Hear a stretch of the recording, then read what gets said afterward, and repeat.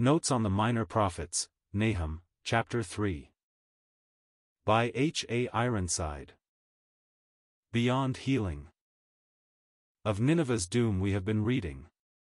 The last chapter continues the subject, and tells us that doom is irretrievable. But it does more. Its first 4 verses give us Jehovah's terrible indictment, and show us why unsparing judgment had to fall upon it. A city of blood, full of lies and robbery. Such is the divine description. All its glory was stained by the iniquity of its people, verse 1. In cruel warfare and sanguinary carnage its haughty inhabitants delighted.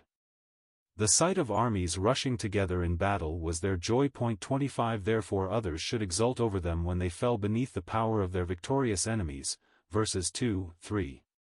Uncleanness abounded, the filthiness of the flesh and spirit, prostitution and sorcery, were openly carried on, and linked with the worship of their demon gods, verse 4. Therefore was Jehovah's face against them, and he had determined to make them a gazing stock and a warning to all who should follow their pernicious ways, verses 5, 6.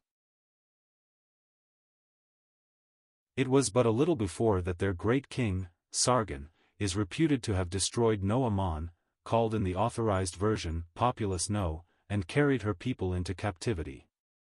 But Nineveh was equally guilty, and must herself become a prey. In that day the surrounding nations would take up a taunt against her, crying, Nineveh is laid waste, who will bemoan her? Her course had left her friendless and alone in the day of the Lord's anger. Imperious and vindictive, she sought only her own aggrandizement, and in no sense the welfare of subject cities and provinces. So she must learn that righteousness, alone, exalteth a nation, but sin is a reproach to any people, Proverbs 14 verse 34. No human power can long exist that persistently practices and encourages corruption and violence.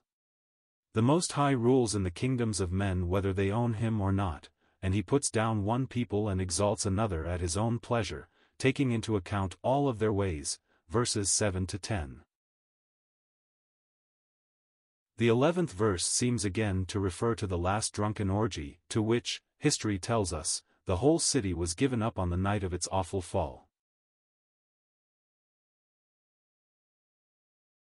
Unable in any wise to resist the invading hordes, the very strongholds poured forth their inebriated hosts for destruction like a fig tree casting her first ripe figs into the eater's mouth when shaken, verses 12, 13. Thus her ruin was complete in the day when the fire devoured her palaces, verses 14, 15. Eaten up as green leaves are destroyed by the locusts, so was Nineveh's splendor to have an end. And if any might apply the locust figure to the Assyrians themselves, they had become but as an insect host benumbed by cold, unable to pursue their prey, and who, when warmed by the rays of the sun, flee away, and their place is not known where they are, verses 16, 17. So should perish Sarachus, grandson of the famous Esarhaddon, Assyria's last king, together with all his nobles and his people, for the God whom he knew not, nor cared to know, had solemnly declared, There is no healing of thy bruise, thy wound is grievous, all that hear the bruit, or, report, of thee shall clap the hands over thee, for upon whom hath not thy wickedness passed continually? Verses 18, 19. Nineveh has fallen to rise no more forever. Her mighty men have passed off the scene, together with all their guilt and sins, never more to be numbered among the living till that day. When the sun is old, and the stars are cold, and the leaves of the judgment book unfold. But in the crisis of the last days a fierce and unholy power will occupy the land once dominated by Huzzab on the Tigris, chapter 2:7, who will have the traits and bitter hatred of God and his people once characteristic of Assyria, and, appearing in Ashur's spirit and power, will be emphatically denominated the Assyrian, or the King of the North, whose final doom is prefigured in Nahum's prophecy of the fall of Nineveh of old.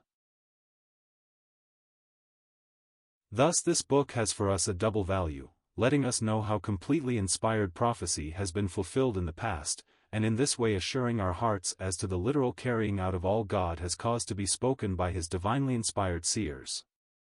May it be ours to eat the book till our whole being is pervaded with its truth, that thus we may walk as strangers and pilgrims through a scene over which the Most High has written the awful word Tekel. Daniel 5 verse 27. 24 I have even known prophetic lecturers to wax eloquent over, the valiant men are in scarlet, applying the verse to the red-jerseyed soldiers of the Salvation Army. 25 Nineveh seems to have been inbred with the spirit of its founder, Nimrod, the Cushite, a mighty hunter before the Lord, Genesis 10 verses 8 and 9, taking pleasure in the wanton chase of nations for prey. Editor.